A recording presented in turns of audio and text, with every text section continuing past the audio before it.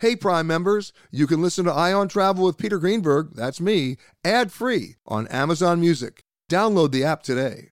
If you travel, you know how to pull off a perfect getaway. You know after you enroll with your Delta SkyMiles Platinum American Express card, you get up to $10 back monthly on U.S. rideshare purchases with select providers, like a car to the airport. You know which remote retreats have the best herbal baths, and where the Wi-Fi password is rarely used. Because you're the escape artist. It's why you're a Delta SkyMiles Platinum American Express card member. If you travel, you know. Terms apply. Purchases must be on card. Visit go.amex/you-know. BP added more than $70 billion to the U.S. economy in 2022. Investments like acquiring America's largest biogas producer, Archaea Energy, and starting up new infrastructure in the Gulf of Mexico. It's and, not or. See what doing both means for energy nationwide at bp.com/investing in America. If you travel for work, you know to pack 2 suits. Business and swim. You know with your Delta SkyMiles Business Amex card, buying that plane ticket for a business trip can get you closer to medallion status. You know that a meeting in Montana means visiting almost every national park. Yellowstone? Check. Because you're the chief excursion officer. It's why you're a Delta SkyMiles Platinum Business American Express card member. If you travel, you know. Terms apply. Visit go.amex/you-know-business. When you choose Organic Valley, not only will you be enjoying great tasting dairy, you'll help to save over 1,600 small organic family farms who are protecting over 400,000 acres of organic farmland and all the plants and animals that call it home. This is dairy you can feel good about. It's great tasting, high-quality organic dairy, ethically sourced from small organic family farms. To find Organic Valley Dairy near you, visit ov.coop. That's ov.coop. Welding instructor Alex DeClaire knows VR training platforms like Forge FX help students master their skills. There's a big learning curve with welding. Virtual reality simulates that exact muscle memory that they need. Learn more at meta.com/metaverseimpact. This episode of Travel Today with Peter Greenberg is brought to you by Audible.com, a leading provider of spoken audio information and entertainment. Listen to audiobooks whenever and wherever you want. Sign up today at www.audiblepodcast.com/travel today to get a free audiobook and 30-day trial. It's time for Peter Greenberg Worldwide with America's #1 travel news journalist.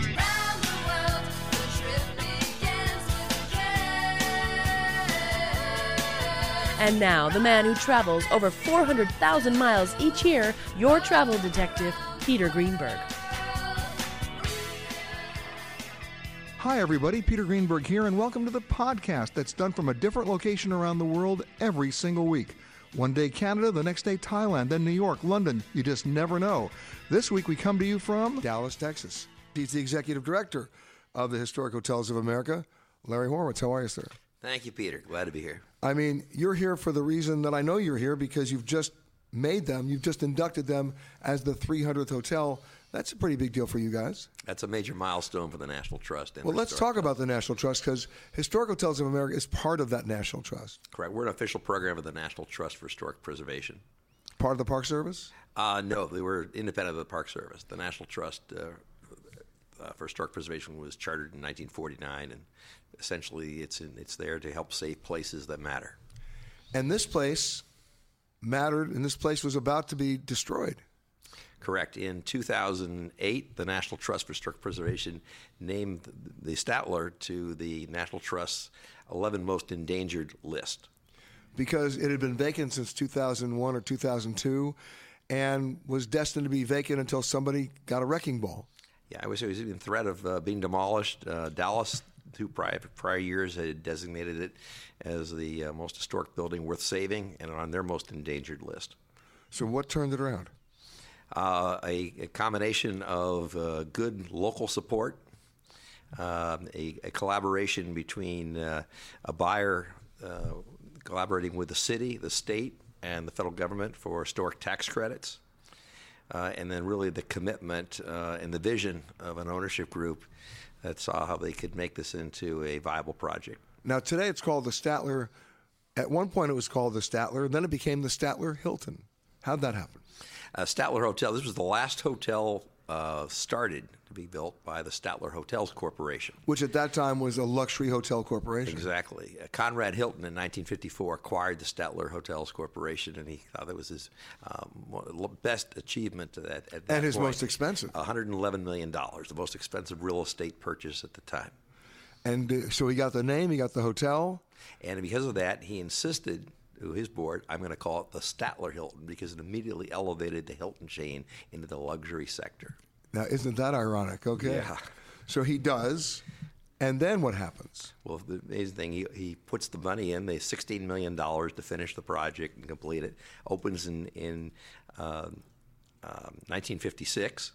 They have a 4-day. And by the way, that's $16 million of 1956 money. That's a lot of money. That's a lot of money. Yeah, and that was a lot of money for any hotel. This Right. was the largest hotel opened. It was the first major hotel in nearly 3 decades to be built in Dallas. When it opened, it was the largest hotel in the Southwest. And of course, his opening party lasted for 4 days. Well, if you're going to spend that kind of money, you better party. Yeah. And yet, it's not a huge hotel. It's like 160 rooms? Today it's 159 rooms, Yeah. and then there's a residential component with about 300 residences. When it opened, it had 1,002 rooms. Wow. Because he insisted I have to be over 1,000 rooms. That was really the reason? Yes. Wow. They had to Ego. They had to have the first hotel with over 1,000 rooms. Amazing. And so there it was standing vacant, and my understanding is one group came in to try to save it. They failed. Took 2 groups, tried, failed. The 3rd group had success. And the way they had success probably is they had to do it as a private-public partnership. They had a better vision. They had the experience. They had I think they had better capital, and they had a vision to make this back into a very viable mixed-use project. And instead of just focusing, making it solely dependent on being a hotel. You know, we talk about 300 hotels, but then some people think they confuse the word historic with old, because there are a lot of old hotels that are still out there, right? That's correct. Like about 30,000 of them. There are about 30,000 hotels. We have 300. We validate those that are the most historically significant and those that have the best architecture. And, you know, we mentioned that the Statler was inducted as the 300th of your historic hotels, but you actually have another 200 hotels, don't you? Correct. We have a sister program to Historic Hotels of America called Historic Hotels Worldwide.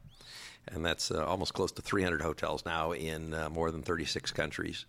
When we talk about a historic hotel, I mean, the criteria that we would use is not necessarily just old, but meaningful. That it added something to the history of that city, the history of the country, history of the culture, history of a population, right? I mean, that's correct. We first like for Historic Hotels of America to have a hotel at least 50 years old, following the National Park Service guidelines.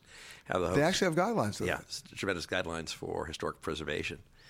Second, to either be listed in the National Register of Historic Places. So this hotel, when you think about it, just made the cut, right? Because it's one of our youngest members. It is, isn't it? Because 1954, 56? 65 would be our about. That's what's a baby. Yeah. Okay, keep going. So at least has to be 50 years old. At least 50 years old, either listed or eligible to be listed in the National Register of Historic Places, which is a program run by the National Park Service to help preserve historic buildings. And this one's listed? This one is eligible to be listed. Ah, okay. Because of its tax credits, it's moving along, and my sense is it will be listed because of the amount of support and the importance it's had. Sometimes a little slower with the younger buildings to move them up to the list.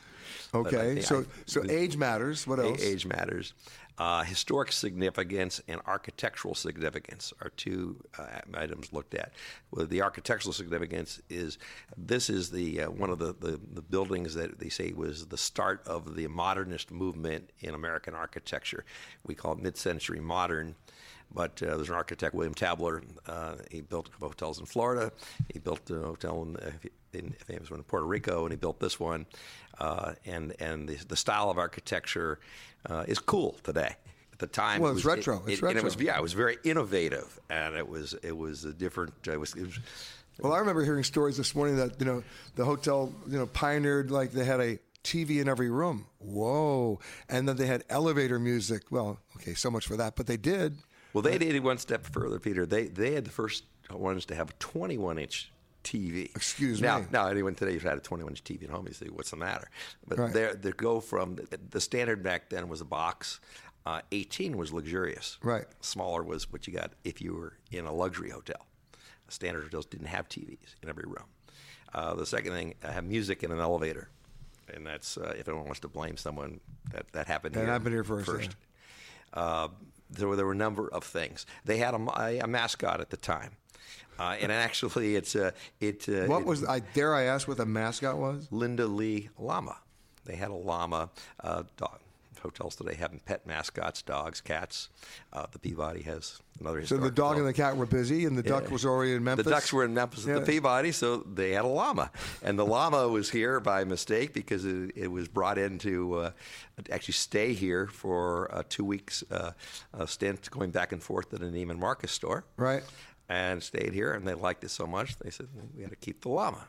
And they kept the llama. Yeah. Did the llama have its own room? It had its own suite. No. And they're actually going to bring the llama back they have a visiting llama that's here, and the owners plan to reincorporate a The red visiting carpet, llama a red service of carpet Dallas, and yes. a llama.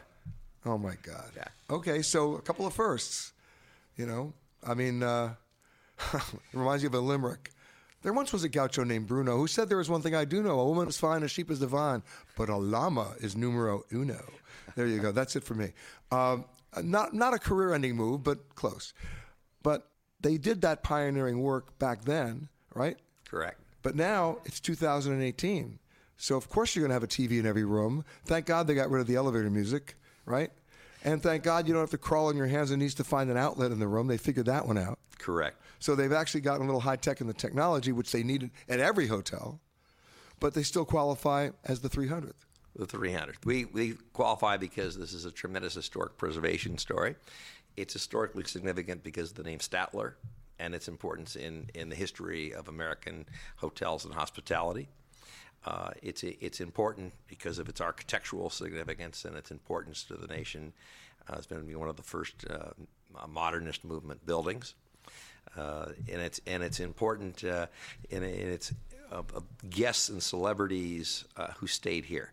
It's the stories that were written here and occurred here. Right. And it's important now to this neighborhood, which was falling apart until they got this thing back up and running. This has turned the area around.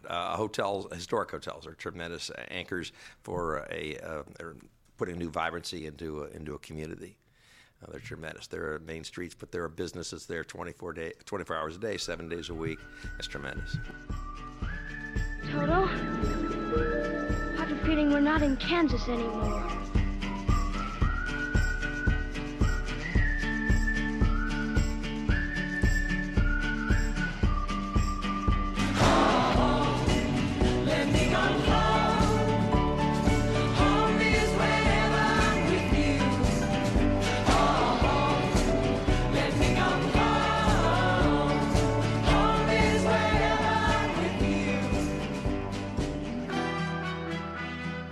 I mentioned this hotel has got great history. My next guest knows all about the history because, well, he's the curator of the Dallas Historical Society. His name, Alan Olson. How are you, sir? Very well, sir. I mean, we are sitting at a real piece of history, aren't we? Oh, absolutely. In what way? It's been an iconic hotel in Dallas for many, many years, and it was a shame that it fell into disrepair, but now the new team that's taken over and restored it is just fabulous. But what made it so much history there? Because every hotel tells a story, of course. Well, the Statler itself had fantastic art in it. There were many celebrities visiting, just the finest restaurant, the whole 9 yards. And now it's coming back. Yes, sir. When you take a look at so much history that wasn't preserved, so much history that got lost, I mean, you're in a constant fight. I mean, about the whole city, about saying, we got to keep this, we got to keep this, we got to keep this so we can tell the story. All the time in Dallas, we're really looking forward to the new thing, the latest thing, and that's all very wonderful, but of course, as we do that, we often lose the classic landmarks. So, I mean, you've been in Dallas for, 20 years now? Yes. What have you seen changed, and what were you able to preserve going beyond just the Statler? Well, when I first got here, Highway 75 I could breeze in there up to Plano, and after that it got busy, but now it gets busy at the Oklahoma border, and it becomes quite a long drive as a result. Exactly. I've seen a lot of neighborhoods change. Many buildings have been torn down, of course, over the years, but you look at the State Thomas area, that was an economically depressed area, and historically it was first a Jewish neighborhood, then African American. The restoration that's gone on there and really revitalization of that has been a key part of downtown. You know, when I was growing up, my exposure to Dallas, of course, was a sad exposure. I was, just a teenager, a young teenager at that, on November 22nd, 1963, a Friday. I'll never, everybody knows where they were. I know where I was when JFK was shot, not far from here. And that really was a defining moment for Dallas. I mean, the archives at SMU has a tremendous number of telegrams that came into the mayor and the city, and obviously a lot of hate-filled telegrams and shock and disbelief, but to turn the city's image around in the 70s and have things like the Dallas Cowboys that became America's team was a big change. Can you say that the right way? America's team. Afraid I'm from Iowa. But you just said it anyway. The thing that was a big surprise to me the last time I was in Dallas, and maybe it's a surprise to you, was how well they've done the George Bush Presidential Library. Absolutely. I mean, I was completely floored. I mean, it was amazing. That was really a class project, and we were wondering... Speaking of SMU. Oh, absolutely. Yeah. We were wondering when all the land was being acquired around it and, some neighborhoods are being torn down, how that would end up. But it really is a fantastic library and a good gem in the city now. And they rotate the exhibits. I mean, there's always something going on there. I just think it's fabulous. It is indeed. What are you doing with your exhibits? Because you have an exhibit from '63 as well. We do. We just opened an exhibit that will run through the end of the year called Dallas in the Time of MLK. And over his lifetime, Martin Luther King visited Dallas on 5 different occasions to speak and organize and talk about the civil rights movement and peaceful protest. And he came on January 4th of 1963 and spoke at the Music Hall in Fair Park. And that's the night we're focusing on. Why that night? It was the first major talk that was open to all the public in Dallas that he was attending. And the book we're basing it off of, Dallas 1963, the authors did a beautiful job of telling the story that night, not just from Dr. King's standpoint, but the people on the outside who were protesting his visit. And then both authors, I should say, went into conversing a bit more about what Dallas was like at that time and who was involved in the civil rights movement in Dallas. So it's an education to focus beyond just that. Now, your own building is a National Historic Landmark. It is indeed, the Hall Estate. Explain why. The Hall Estate was built in 1936 as part of the centennial celebration of the Republic of Texas. But that was also the Republic of Texas. The Republic of Yes. Texas. That was also a World's Fair, so it was a large celebration, and at $1.2 million, it was the most expensive building ever constructed in the state, and that's in the middle of the Great Depression as well, so significant. Someone was committed. Somebody put the money up. Absolutely. And how often do you rotate your exhibits? We rotate them on a regular basis. This particular one, because of the subject matter, we want so many school kids to see it, we're leaving it up for a year. But we'll rotate quarterly. Now, you talk about the Republic of Texas because that goes back to Texas and independence and everything else. You have to celebrate that too. Always. And how do you celebrate it at your society? Well, we do a lot of different talks, public programming, and pop-up exhibits, for example. Right now we have one up that we put up for Alamo Day that we'll be taking down. It's just a few cases, but you can see things like Davy Crockett's pistol or the watch that Fannin had at Goliad. When I first came to Dallas, I made the pilgrimage to Neiman Marcus because my mother told me, go but don't buy anything. Because when they have a sale there, they reduce it to retail, if you hadn't noticed. Oh, yes. But Stanley Marcus was a huge factor in the history of this city. He was, not just in Neiman Marcus, but his own beliefs. He is very much tied into the civil rights movement in Dallas. It was Neiman Marcus that was one of the first stores to integrate. He was the first one to hire African-American employees on the floor. And he very strongly believed in desegregation of the schools and worked very hard toward that. And yet that story isn't often told, which is great. No, it gets lost in the grandeur of Neiman's. And you go downtown Dallas, the original store is still there. Yes, sir. And I worry about it because I walk in, it's very quiet. It can be, but I think luxury retail can kind of be that way. Although I'm still taking my mother's advice. I'm not buying anything. My wife worked there for 25 years, and I never bought anything and there. You had and you had the employee discount. Indeed. What does that tell you? But it's definitely a place to go visit. It Absolutely. Is. And it's not far from this building as well. Alan Olson, the curator from the Dallas Historical Society. How often are you open? We are open Tuesdays through Sundays. Any admission? No, we're free to the public. Free to the public. If you are continuing on to another Southwest destination, please make sure that you check the monitors inside the terminal for your proper gate and flight information. If you are continuing on with another airline, we really don't care. I am a passenger. You know, when you come to Dallas, there are so many museums here that you think you know, and then there's so many museums you don't know. And my next guest is basically from a museum that's actually a composite of a number of museums, the Children's Museums, History Museum. Am I right? Teresa Lendling, how are you? Hi, I'm doing great. Thank you. And you're an escapee from Des Moines. Absolutely. Came down to the south, to Dallas, and fell in love with Dallas immediately. And the name of the museum is the Perot Museum. That's correct. What an unusual name here in Dallas. They're a great family, and we're very fortunate to have them engaged with our museum. So explain how all these museums were combined. So back in 2006, the three museums, the Children's Museum, Natural History Museum, which has great history here in Dallas, started up in 1936. So we have a great foundation of a history with natural history dioramas and engagement with the community. And also the Science Place came together with the plans of building the future Perot Museum of Nature and Science, not knowing what it was called at that time, but coming together underneath the Dallas Museum of Natural History. Now, when I was growing up, there was no such thing as an interactive museum. You just stood away, were told not to touch, 15 feet away, looking at an inanimate object.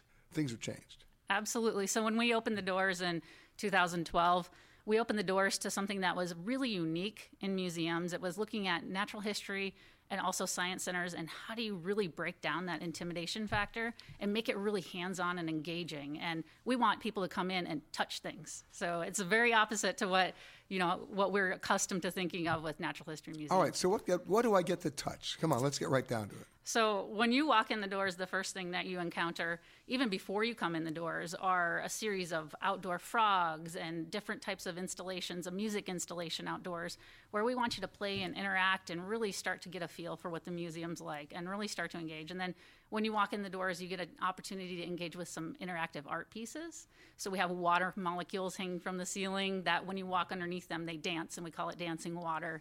And so you have an opportunity to just watch people walk under and be amazed by what's around them. So immediately when you walk in the door, you're surrounded by that hands-on environment. I'm assuming it's going to bring out the kid in you. Absolutely. We have a saying at the museum, cradle to gray, and we engage with all levels from cradle to gray, and we really want people to have an opportunity to walk away with more questions than when they walked in the door. And I think that's one of the important things, is that when you walk in, whether you go down to the sports hall and you race a T-Rex and you try to beat a T-Rex, or if you go up into the only museum that features T-Rex racing, I might say. Yeah. Yes. I don't know if I'm quite fast enough to beat the T-Rex, for sure. I might be able to beat the mosasaur, which is a swimming creature, but it just depends on the day. So it's really fun, and we want people again to have those unique experiences and go, can I beat a T-Rex?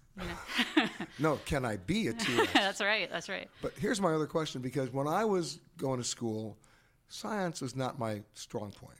Right? When there was open school night and the parents had to come and talk to the teachers, they would usually begin the conversation by saying, Dr. and Mrs. Greenberg, your son doesn't really want to become a physicist, does he? Good, because that's not going to happen, right?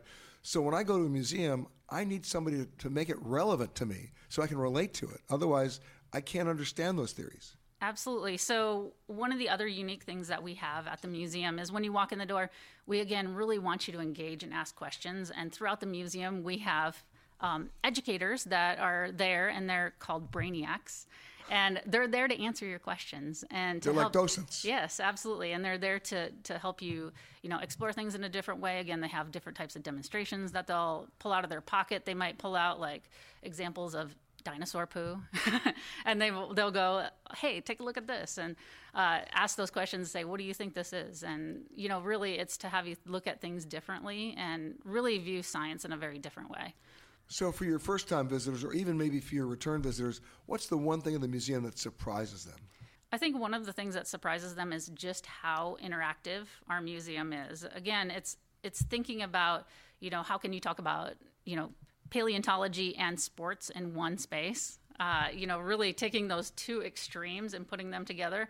It's not necessarily the most common thing, but having them walk away and go, that was really amazing. I never thought I would really enjoy science in that way. And, I think we're looking at changing up some of our exhibit halls. So basically rap music and Einstein's theory of relativity. That's right. Absolutely. And we do have a whole section about music, too, again, in the engineering hall for you to go, I really enjoy music, but what's the science behind that? And create music and use a mixer and really, again, explore those things. Do you have a recording booth?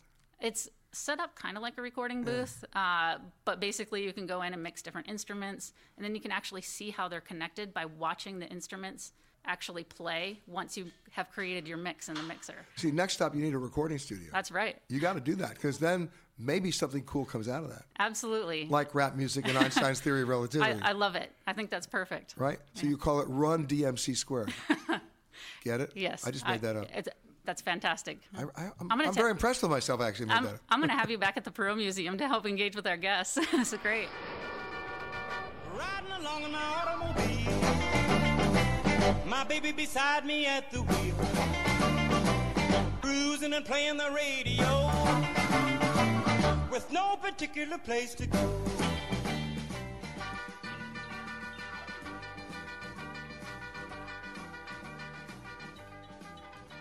My next guest, would you say you're a Dallas native almost? I was born and raised here. Then you would say that, wouldn't you? I would say that. I know, because... Just like my dad. Just like your dad. And a journalistic icon himself, because he's... you've managed to hold down jobs in all the papers, some of which are still with us and some of which aren't. That's right. Robert Walensky from the Dallas Morning News. How are you? Good, thanks. Great having you here, and I'm honored to be here. Well, and since we're on radio, let's set the scene here. Where we are at the Statler is literally spitting distance to the Dallas Morning News offices. We are connected literally to the Statler. We have an office. We're in the old downtown library, the old George Dahl design library, which is attached to the Statler. So we actually have a door that takes us right into the second floor. In all my years coming to Dallas, this is not a neighborhood I used to come to. It was the park across the street was like an old garage. It was a parking garage, right? Yeah. This building was basically vacant for, 16 years? It was. I think it's 2002 is when it stopped being the hotel. Yeah, and yet it's got such history. It does. Look, 2 blocks down the street when I was at the Dallas Observer, we were in the old KLIF building at 2130 Commerce. We're at 1954 Commerce. So I used to walk by this building every day for many years, and I would lament its emptiness. It smelled... in so many different ways, I can't begin to describe. You see, there are hotels that perfume their lobbies. This one had a different kind of odor. Its perfume was more exterior than it was interior.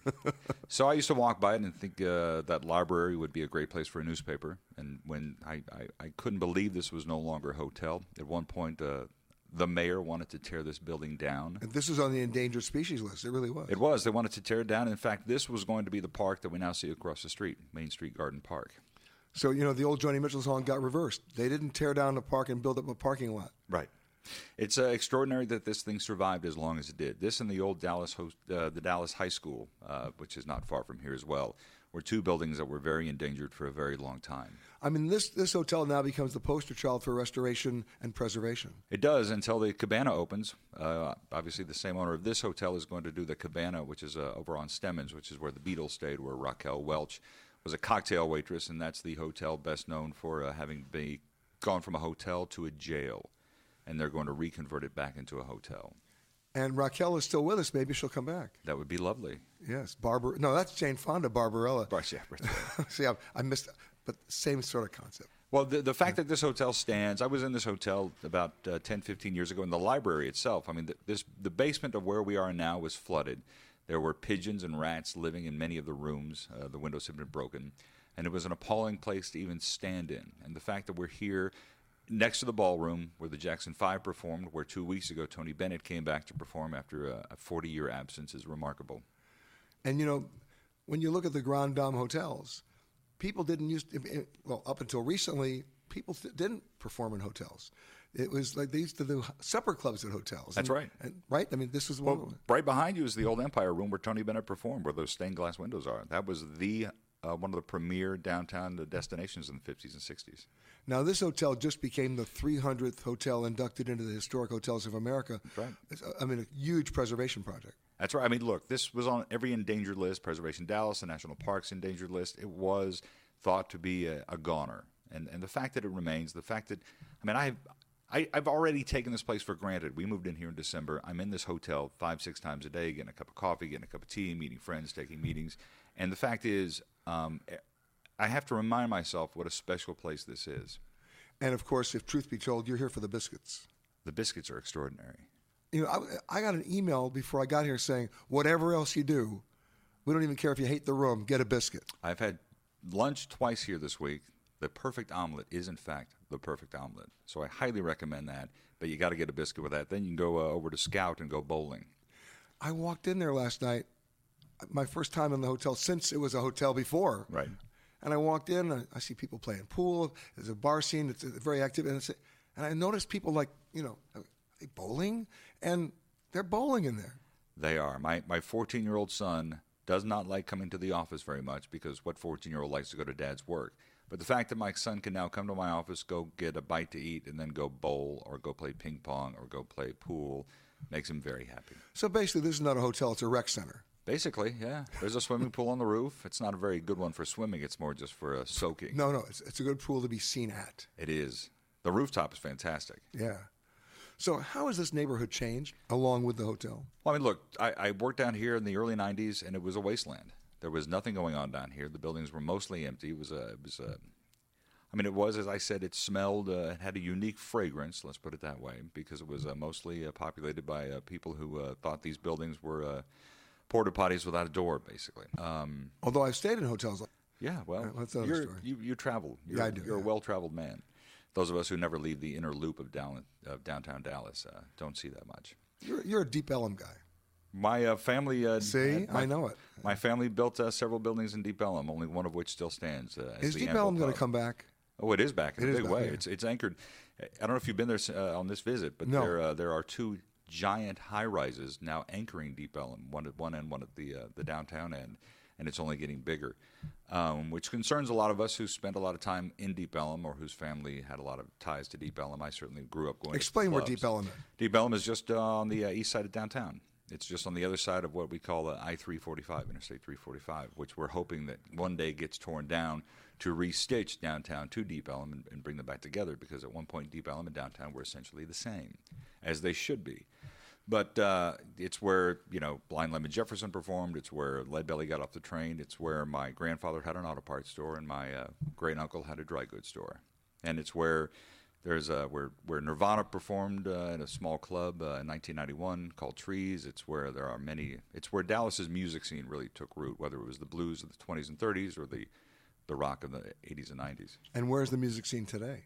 Still in Deep Ellum. It is. Yeah, it's Deep Ellum Deep Ellum actually has two tremendously vibrant music venues that have just reopened, one of which is the Bomb Factory, which is where they actually did make bombs during World War II, and next to it is another venue as well. An aptly named place if you're a comedian who doesn't do well. That's right.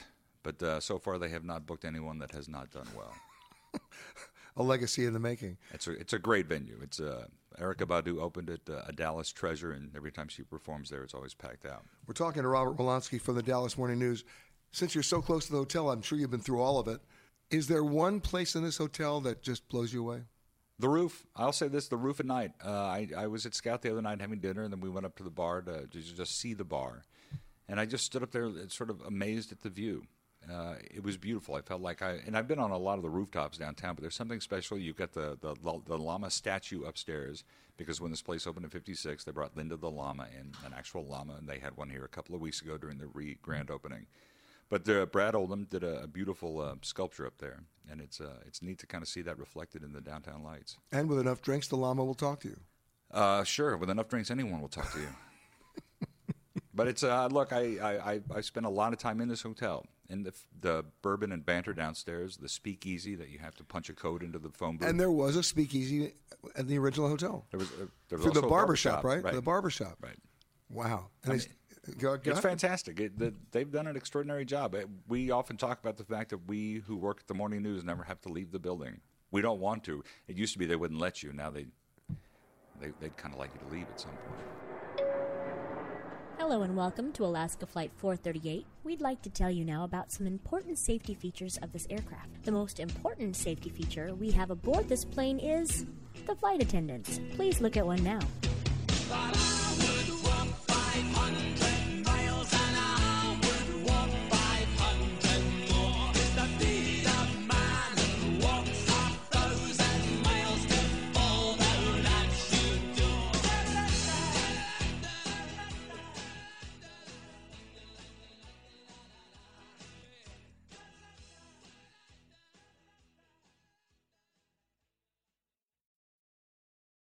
Audible.com has more than 150,000 titles and virtually every genre.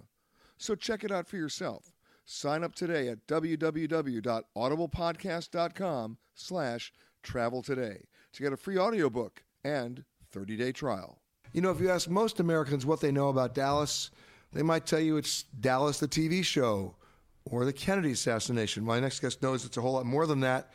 And he's the Collections and Exhibits Director for a museum you may not have heard about. It's called the Old Red Museum of Dallas County. History and culture, that's a mouthful. His name, Kerry Adams. How are you, sir? Great, how are you? Now, you're only 10 years old as a museum, but you're going back a long time in history. We are. We tell people we cram literally 175 years of history into 4 rooms. So it's bullet pointed, but it's all in there. And lots of surprises. For example, here's one. I did not know that Bonnie and Clyde were from... They were from West Dallas. Yeah. A lot of good that did them. Right. But the bottom line is a lot of history here.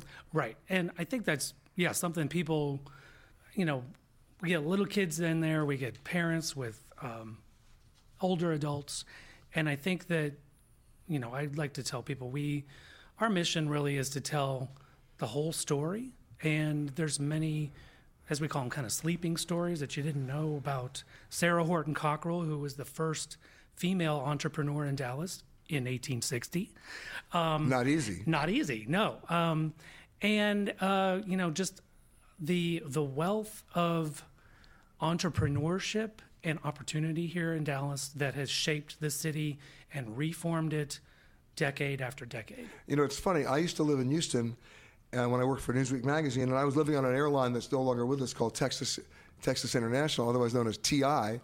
And there's another TI that you know about in your museum, Texas Instruments. Yes. So many of you probably are familiar with the little handheld calculator that says TI on it. But going back to the early 1950s, they were building transistors for the first transistor radio. And then they morphed into the silicone microchip, which is now powering your cell phone. And all that story is told at your museum. Absolutely. When people come to the museum, first of all, how are you open every day? We are open 7 days a week, 9 a.m. to 5 p.m. Any admission? $10 for adults, $8 for seniors. Children are $5. So. And how about for people who act like children? Then we kick them out. Okay, good. But it's free. Bottom line is, it's interactive. You tell stories, and you tell stories about a history that goes back longer than people think it goes back. Right. Our first gallery, the early years, starts with the Native American settlement here, with the Caddo tribes and Quanah Parker, who was an early Indian chief here in the area. So we really cover everything up to the current day. And, I mentioned Bonnie and Clyde being from West Dallas, but when he got to prison, you have something on exhibit that he did. We do. When our exhibit was developed in the early 2000s, we started to collect artifacts from the community. And one of the things that we collected, but we did not have room for when the final exhibit opened, was a jewelry box that Clyde built at the Eastham prison farm for not for Bonnie, but for his sister-in-law, Blanche. Oh, sorry about that. So, okay.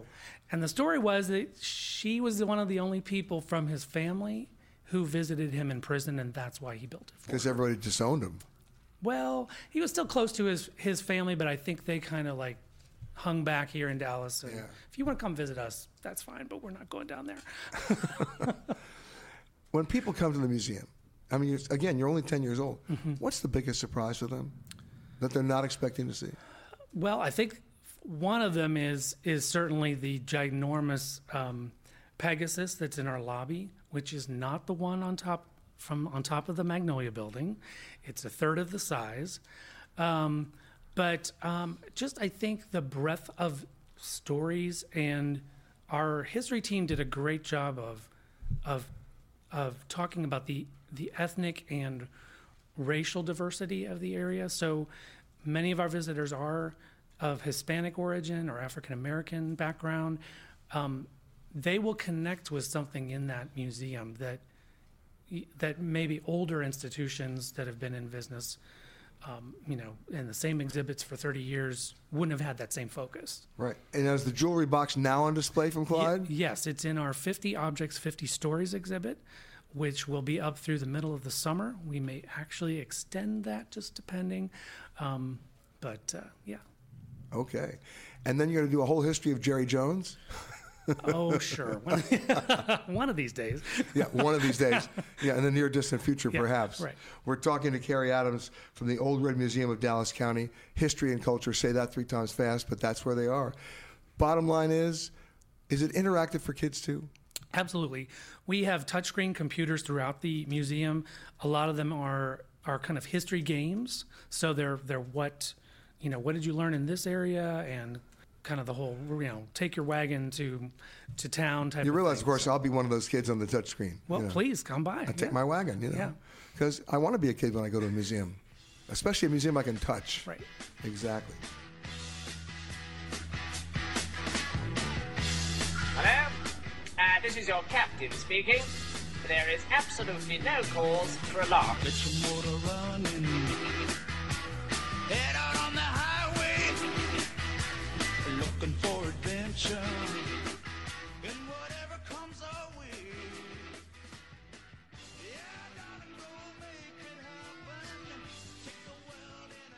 Joining me now, we talked about the Statler. He is the Statler.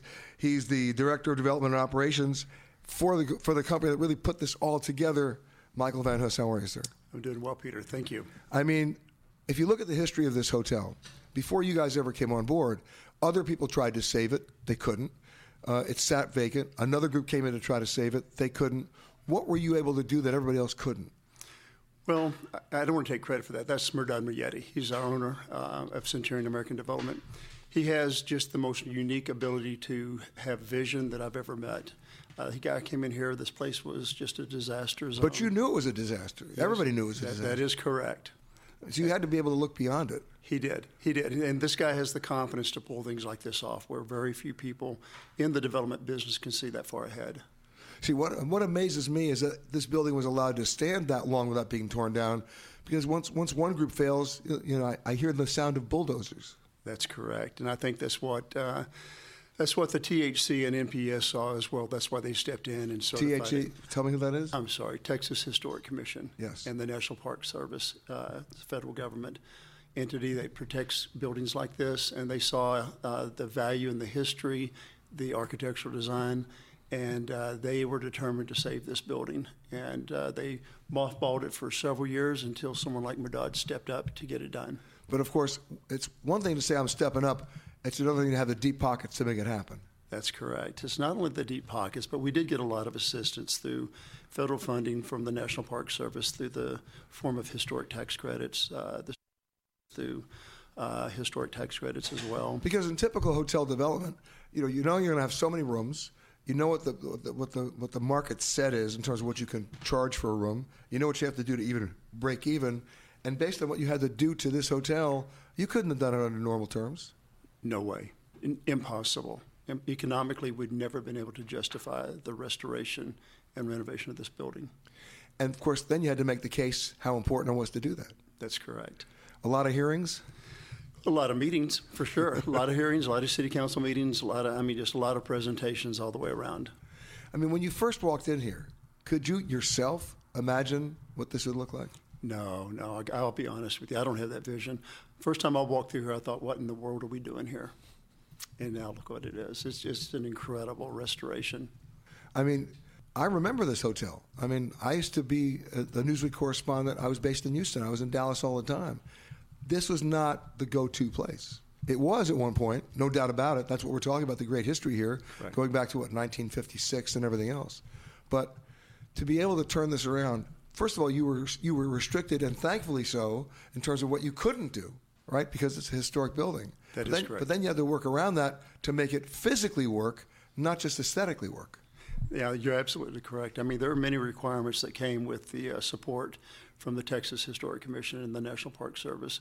Preservation of architectural details, the veneer.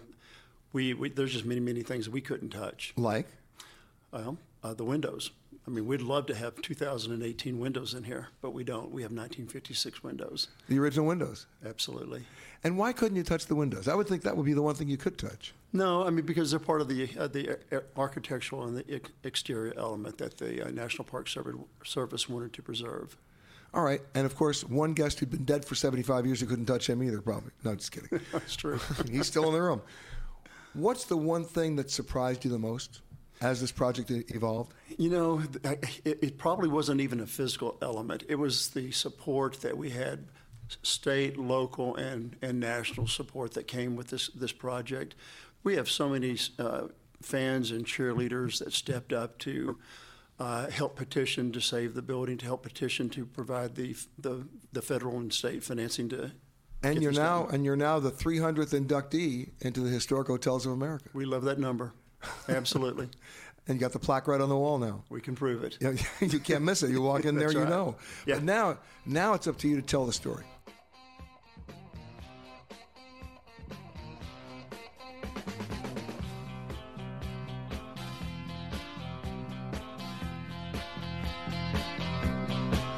You've been listening to Peter Greenberg Worldwide. Catch us each week as we broadcast from a new location somewhere around the world.